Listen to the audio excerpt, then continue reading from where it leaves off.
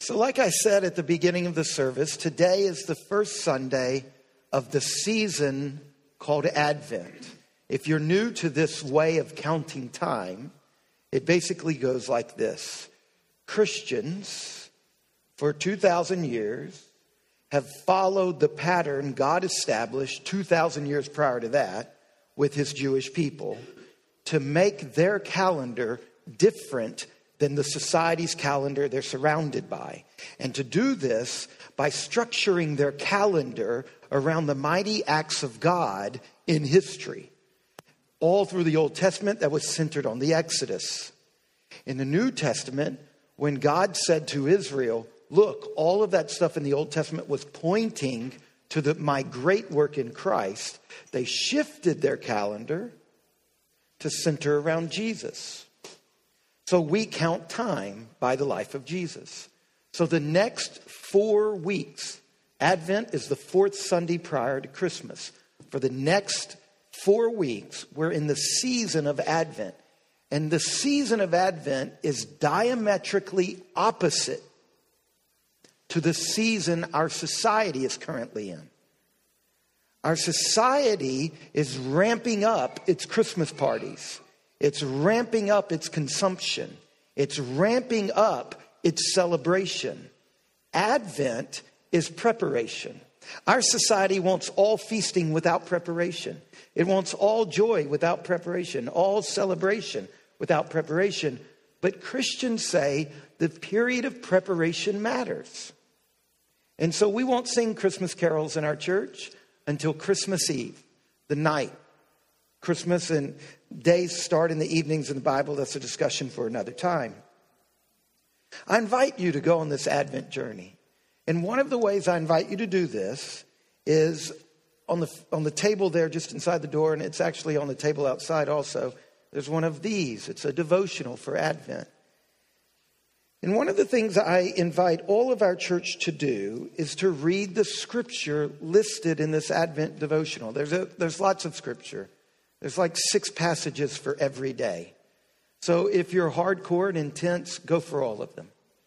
But it's not like an A level, B level, C level. It's not like contracting for a grade in Bob Brown's class or anything.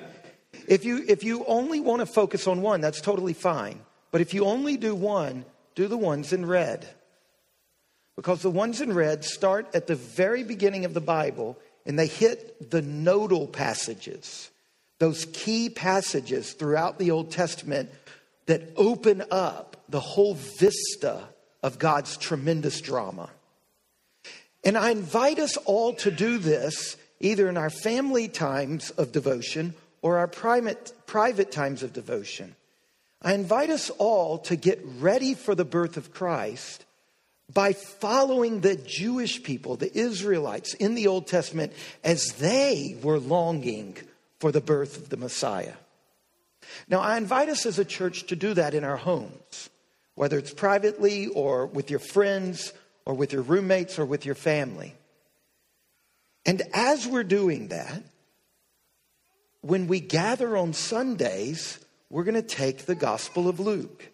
And starting last week, again this Sunday, we're going to walk through very carefully each of the stories, the 5 kind of stories that precede the birth of Christ.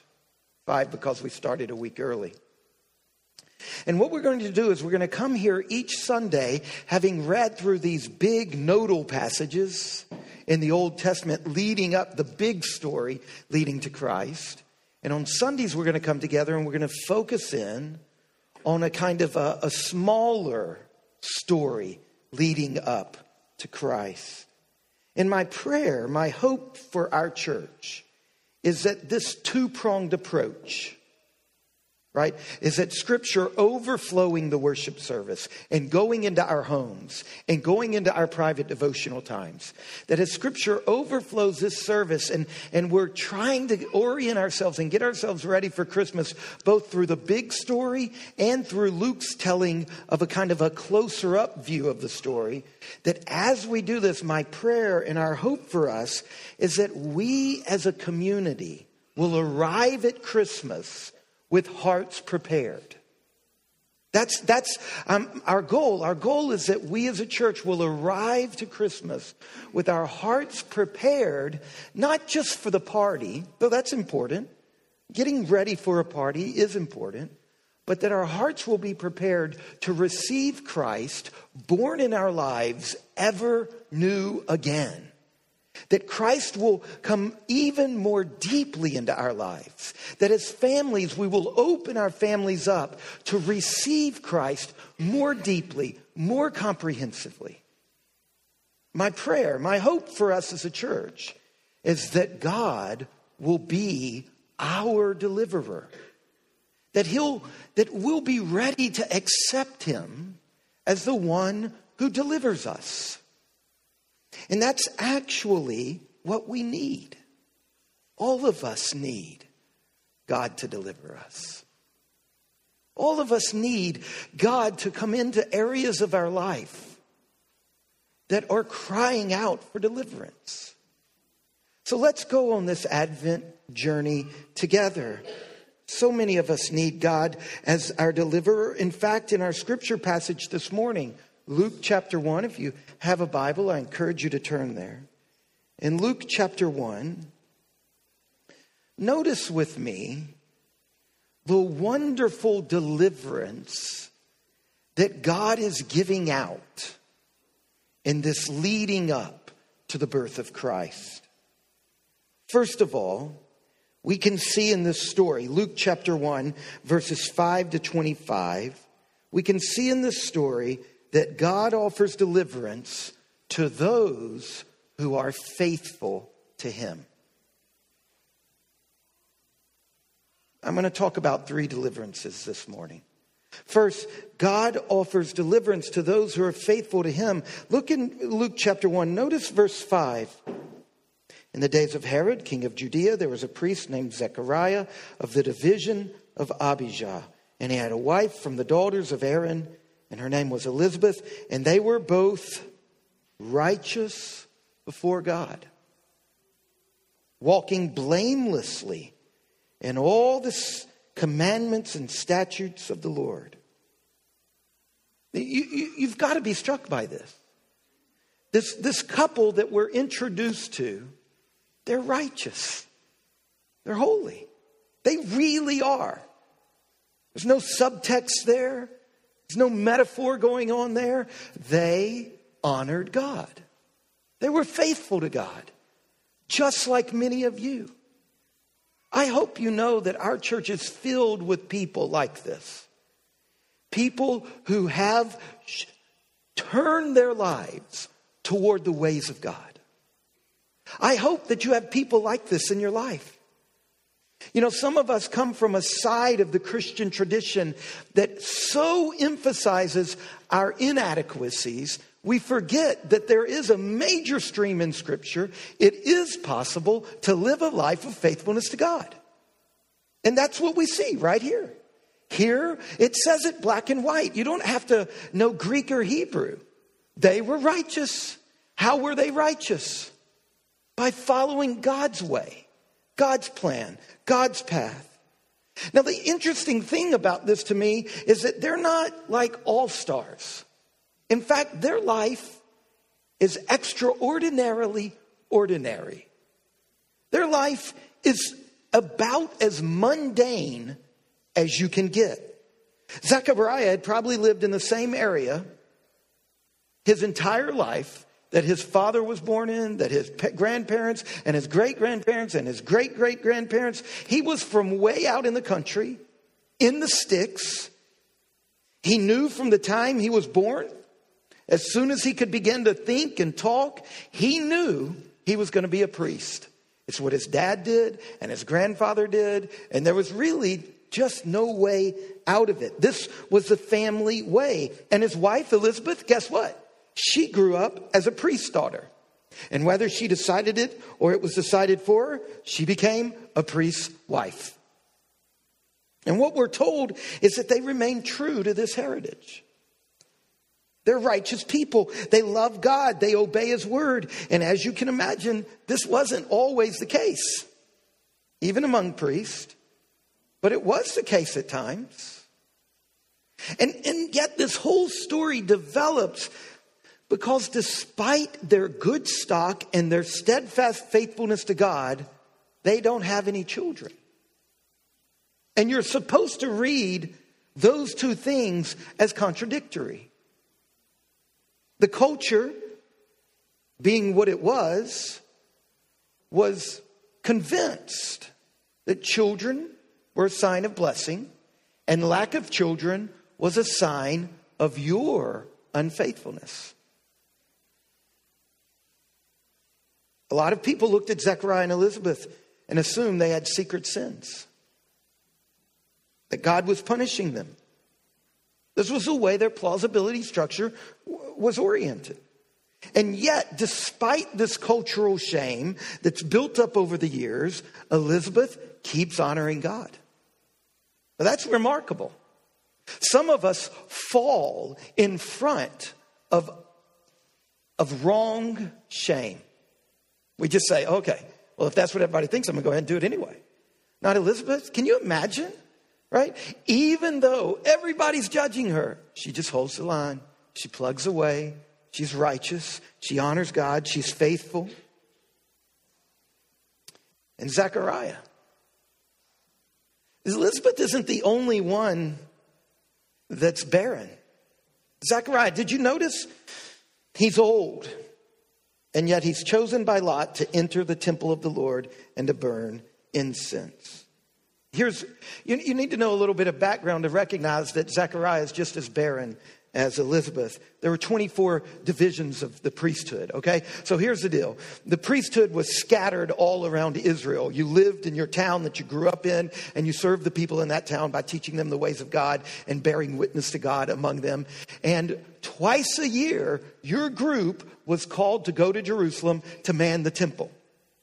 And each time your group came to man the temple, they would cast lots, and one person from your group would be chosen to go into this special part of the temple to do this special thing. And you only got to do it once. Once you were chosen, you weren't eligible for the lot casting again. So what does it mean that Zechariah is not chosen till the end of his life? It means that he's just as unlucky as his wife. It means that not only is her womb barren, but his vocation is barren. Do you know what it's like to be in? Do you know what casting lots mean? It's the Israelite way of God picking somebody, right? It's not drawing straws who gets lucky. It's the Jewish way of saying God will pick. Do you know what it's like to not be picked by God? Year after year after year after year. Do you see, the whole story sets up attention to those with cultural knowledge.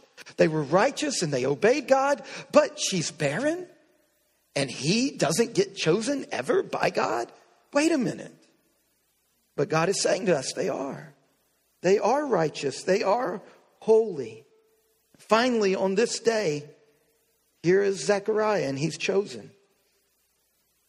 It's remarkable to me to think about this, that in the middle of a long obedience, not even in the middle, at the end of a long obedience, both for Elizabeth and for Zechariah, God invites them to participate with him and his work. That's the deliverance. God offers faithful people the opportunity to participate with him and his great work in this world. And the same is true today. See, this is an amazing thing about Luke's gospel. All through Luke's gospel, there's this twin dynamic. God intervening in human affairs, but not in some Deus ex machina kind of way. Not like he just enters in and people have nothing to do with it. But he enters in and he invites people to partner with him. In fact, God's work turns out to be an invitation to his faithful ones to partner with him in that work. It's not just that God rescued the world. God is working and he's giving people a chance to partner with him in that work. This miraculous, redemptive activity of God calls forth human response. human participation, human partnership. Zechariah's obedience matters. It positions him to be the type of person who can respond. Elizabeth's obedience matters. She is the type of person whom God wants to partner with. So let's be faithful. Let's be obedient to God. Don't we, as a church, don't we want to be invited by God to join him in his work of healing this city and this valley? Don't you want to be invited by God to partner with him in his work of bringing life to the death places in your neighborhood and in your job and in your family? One of the ways we position ourselves so that we can be invited by God into his life-giving, creation-renewing, healing work is by living lives of faithful obedience.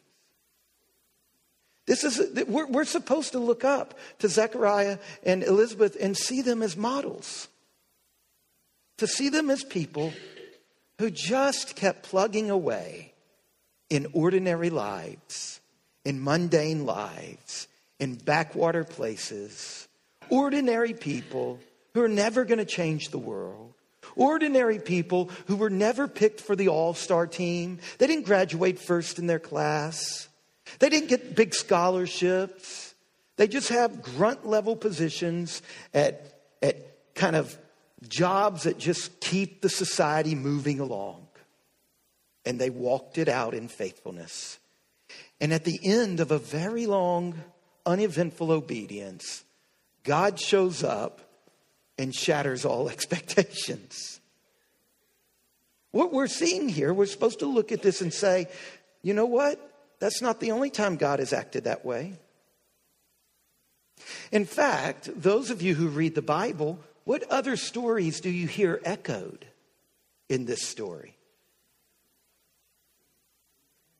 Yeah, one of them we read right before the service. Abraham, do you know, I counted no less, I stopped counting at 44 moments in Luke's story where he makes a quote or an allusion or he draws on an action or a mood that's in Genesis 12 through 22, the life of Abraham. No less than 44 times. But it's not just echoing Abraham's life, right? In Abraham's life, Sarah, chapter 11, verse 23, I think, Sarah was barren, right? It's not just Abraham's life. What else is echoed in this story? What other Old Testament stories do we hear echoed? That's right, 1 Samuel. Hannah crying out to God in her barrenness and God giving her a child. Luke's story is an echo chamber of the Old Testament. I'm going to talk more about that in a minute. But what I want you to see here is that Luke is saying, this is how God acts. It's not new. God chooses the faithful. And he invites them in miraculous, shocking, out of the blue moments to join him in his work of redemption. So hold the line. Be faithful. Be obedient. Let's confess our sins in Advent. Let's allow the Spirit of God to ferret out the dark places in our life. Is there sin in your life that you're just kind of minding, letting exist? Have you stopped striving against it? Isn't Advent a great time to look at Zechariah and Elizabeth and to say, God cares about righteousness. God does care about my holiness. God does care about my obedience to his ways and his standards. Isn't it a great time for all of us over the next 4 weeks to say to God, would you please deliver me from my sin? Deliver me. Help me to become a righteous person, a person walking in your ways. But for lots of reasons, because it pleases you, God, and also because it positions me to better receive your invitation to partner with you in the remaking of all things through the Son in the power of the Spirit. That's the first deliverance we see. The second deliverance Notice how God offers deliverance to those who suffer, not only to the faithful, but also to the suffering. He does this with Elizabeth, doesn't he? Did you see how the story ended?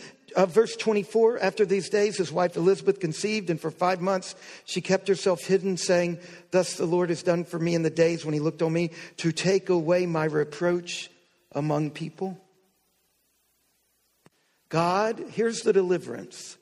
God, to the faithful, God offers partnership. To the suffering, God offers favor. Isn't that what it is? He gives favor to Elizabeth. God offers favor to those who suffer. Didn't Jesus tell us this? Blessed are those who mourn. They shall be comforted. God himself will comfort them. Isn't that what's going on here? In our culture, barrenness is painful. In that culture, barrenness was painful and shameful. I mean, take whatever. Janelle and I struggled for a number of years to get pregnant. Now, as some of you know, God overcame that.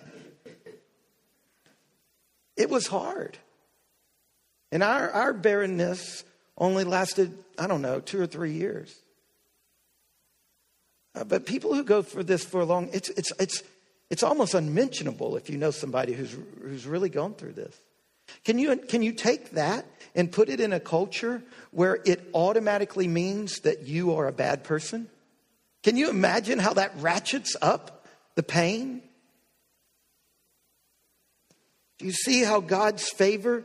Look what it says at the end. "Thus the Lord has done for me in the days when he looked on me to take away my reproach among people." Do you see how God's favor is set over against her community's disfavor? Do you see how God offers grace over against the disgrace she experienced in her community? One of the things that struck me this week about this passage is that Luke is doing two things. He's talking both about how God is making all things new, but he's not losing the discrete individual stories of the people involved. This is not like John's gospel, right? John's gospel starts out really big. In the beginning was the Word, and the Word was God. And the Word, it's huge, it's cosmic. But Luke's gospel says, wait a minute, John. God doesn't forget us when he's making all things new.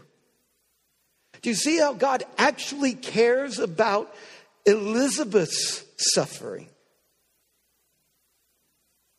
So many of us suffer. And if you're not careful, you can fall into lots of traps in this world. And one of the traps is that Christianity is about the objective work of Christ. It's about what God is doing in the world. And you can so emphasize that you forget it's also about what God is doing right now in your life, in your own barrenness. Are you barren? Are you vocationally barren? Like Zechariah? Is there a physical barrenness in your life? It's the story of the Bible is the story of God making this world good and evil breaking and twisting and defacing and deforming this world. And the tentacles of evil reaching into all areas of life. Where has the pain of a broken creation expressed itself in your life? Is it in your own body? I think about Alan and his cancer. And the Trainhams, Donna's mother, passed away Thanksgiving morning. Who among us is not touched? And even among us right now is Alan, whom cancer is turning against. That's awful. We should rage against that. We should hate that. God did not make us for that. And what about those of us in this room who had terrible experiences for Thanksgiving? Because we're a part of a toxic family. And the twisting of evil has reached into our families, and it is twisted and deformed. And some of you, like me, I got to go be in a stress-free environment. It was just, I'm so gifted by my sister and her family. They're so gentle and so kind and so easy to be around. Our trip to and while we were there and back from my sisters, it was a gift of respite. But I know that not all of us get that. Where is the barrenness in your life? I love my job. I have a great job. Some of you hate your job. It's mundane. You can't conceive of how it matters at all. You can easily conceive of how if you left, nobody in the world would know. Is that where your barrenness is breaking through? Where is barrenness in your life? And what we see here is that God cares. And what we see in Elizabeth,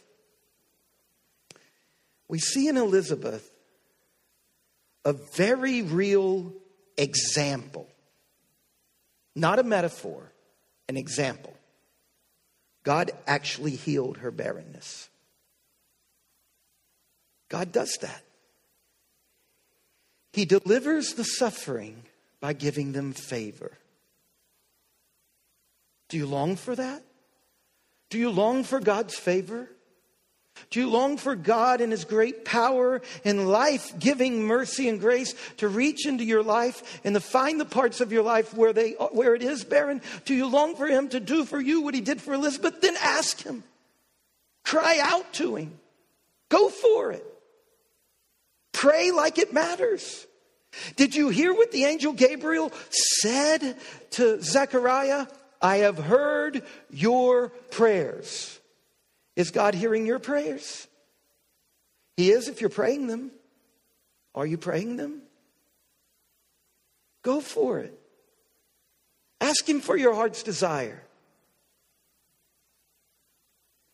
And we see in Elizabeth, and it's not just Elizabeth, there are many people in this room who I could stop right now and we could go for hours with person after person talking about how God has done just that time after time in their life. And I'm sure that we could also go through this room and find a lot of us who are 30 years behind Elizabeth, still asking, still suffering, still hoping. And His deliverance might come this life, but it might not come until kingdom come. He doesn't heal every barren womb in the Bible. And that's not supposed to create some conundrum. It's just supposed to show us that there are signs of new creation among us even now. And all of them are supposed to create in us a longing for the Lord Jesus to return when every tear is wiped away. And every barrenness is healed. We cry out for it now, but we live in hope that even if it doesn't happen now, it will happen. Every vestige of evil will be removed from our lives. Every memory of evil will be healed. This is what we see. What God did in Elizabeth, He did in Jesus Christ. In the barrenness of the ground. Dead, lifeless, but He rose again, conquering death and evil as the first fruits to say to us, to all of us, our bodies will be healed. We will be raised incorruptible. This earth will be healed. This valley will be healed. This city will be healed. And so we look at Elizabeth, we cry out for it in our own lives, and we have the confidence that indeed that renewal that occurred to her will spread itself through this whole world. Evil cannot hide. God and His love and His life will triumph. God will deliver the sufferers with favor. Some now and some in kingdom come. The third deliverance that we see in this passage is that God delivers the doubters. Who doubted in this passage? Anybody? Who? Zechariah. It's actually funny. Look, when the Bible's funny, you should laugh. I mean, can't you see Gabriel putting his hands on his hips and saying, do you know who you're talking to? I am Gabriel. I stand in the presence of God. So here's the deal, dude. No more words from your mouth. Zip it. And then he walks out. I mean, isn't it funny? Everybody's like, where have you been? What have you been doing? And he can't talk. Which is just God getting him even more. Like, yeah, don't you wish you could talk now? Nope, you can't. He's making sign language. We read this passage. Sloan and I read this a couple of days ago together. And Sloan loves sign language. I don't know why. Sloan's at home sick right now. You can pray for him. He has the flu, we think. Sloan loves sign language. A couple of months ago, he started getting sign language books from the library. And he has races on how fast he can do the alphabet. He said, Daddy, they knew sign language back then? I'm not sure. What's it called? American Sign Languages. I'm not sure it's that version, but he did something. This is funny. It's supposed to be funny. You're supposed to laugh at Zechariah. Like an angel shows up out of the blue and you say, how do I know this is for real? Right? Like, haven't we already crossed the bridge into the miraculous? Now, here's the deal. Some of you in this church are faithful. Some of you in this church are suffering. Some of you in this church doubt. What we see in Zechariah is he's both. He's faithful and he doubts. Right? I mean, it's possible. And I know about some of you because I'm your priest. You come and talk to me. I'm so amazed by some people in this church who have just an ounce of faith, but they've held on to that like with their fingernails for decades. Zechariah doubted. Look, we live in a strange moment in time. I've told you this before. 500 years ago, it was virtually impossible not to believe in Jesus. I mean, even though the kings and lots of religious leaders 500 years ago, even though they acted like hypocrites, you don't ever read of people struggling with doubt 500 years ago. It was virtually impossible not to believe. But we live in a moment in time where for many of us, it's virtually impossible to believe. Elizabeth was being ravaged by a barren womb, out of her control. And some of us in this church are ravaged by the plausibility structure of a society that makes it virtually impossible to believe. And it's not your fault. It's hard to believe for some people. And it's not because of sin.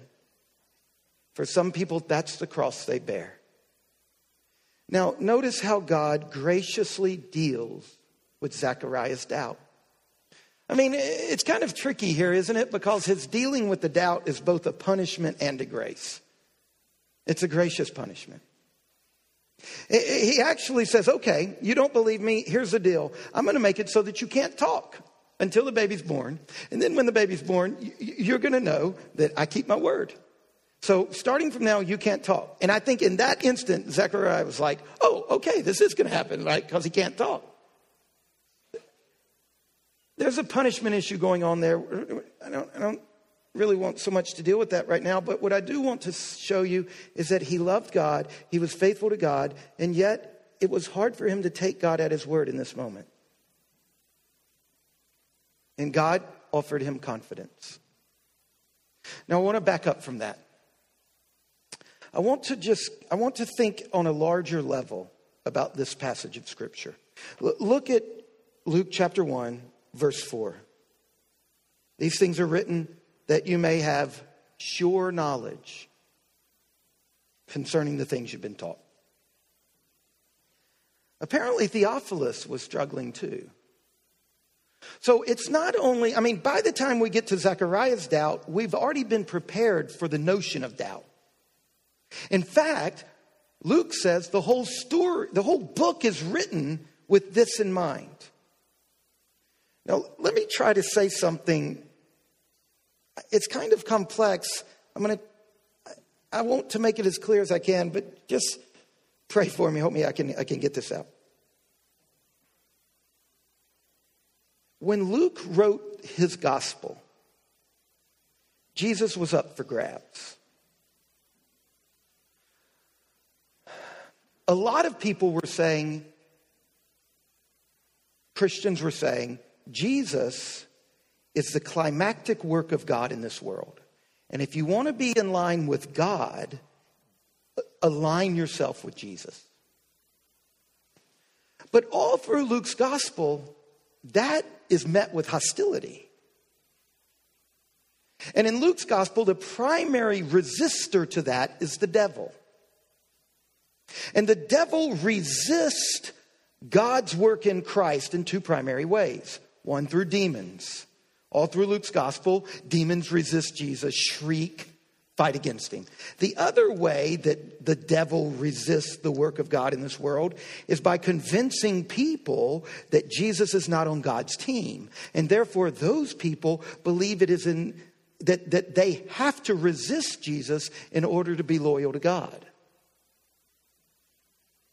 And they eventually kill him in order to pull that off.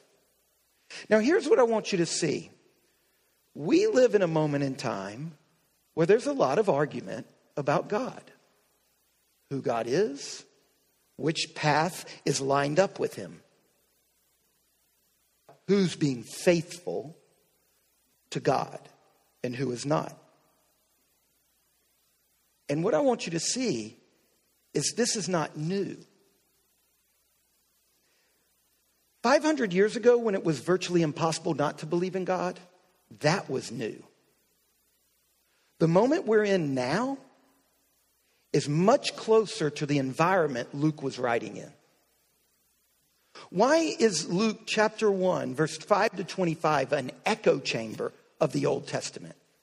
Because Luke is saying what God is doing in Jesus, this is the same God who is the creator of the world, who's been at work all along, and he's working consistent with the way he's been working all along. Here's what I'm trying to get at. See, some of us do not have the confidence to say this particular view of who God is and of his ways in the world is right. And every other view is wrong. We live in a moment where many people feel like you cannot have confidence about these issues. Instead, you've got to play the humble card.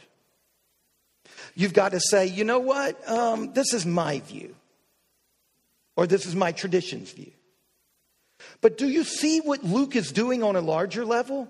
He's making the case you can know and you can have confidence in a particular view of who God is and what God is doing in this world. What about you? Can you speak confidently about God, who he is, Jesus, that he is the way, the truth, and the life?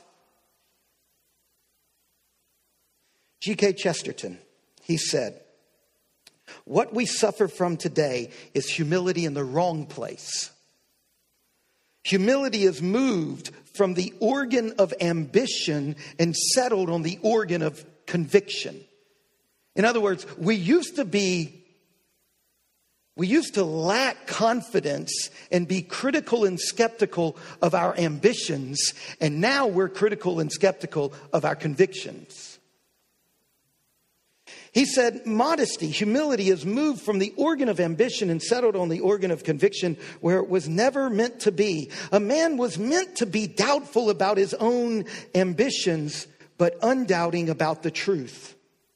And we've reversed that. And then listen to what he says. We're on the road to producing a race of men too mentally modest to believe in the multiplication tables. Why is it that we can be adamantly confident about things we should be modest about, and we have lost the ability to be confident in the truth of God? St. Thomas Aquinas put it this way: a human being is much more certain, should be much more certain about what he hears from God, who cannot be deceived, than what he sees by his own reason, because his reason can be deceived. We live in a moment where we have been convinced that science gives us irrefutable facts and religion is opinion.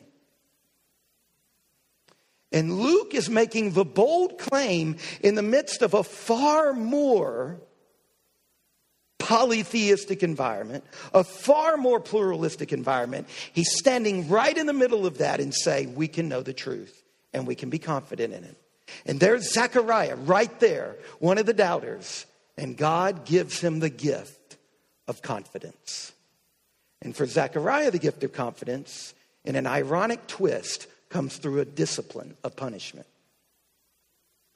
So I'm going to end with this one. So we see that God delivers the faithful by inviting them to participate with him in his work in the world. And God delivers the suffering by giving them unmerited favor. And God delivers a doubter by giving him confidence. Do you need deliverance? Have any of these hit on an area in your life where over the course of Advent you can cry out to God, deliver me? Let's pray.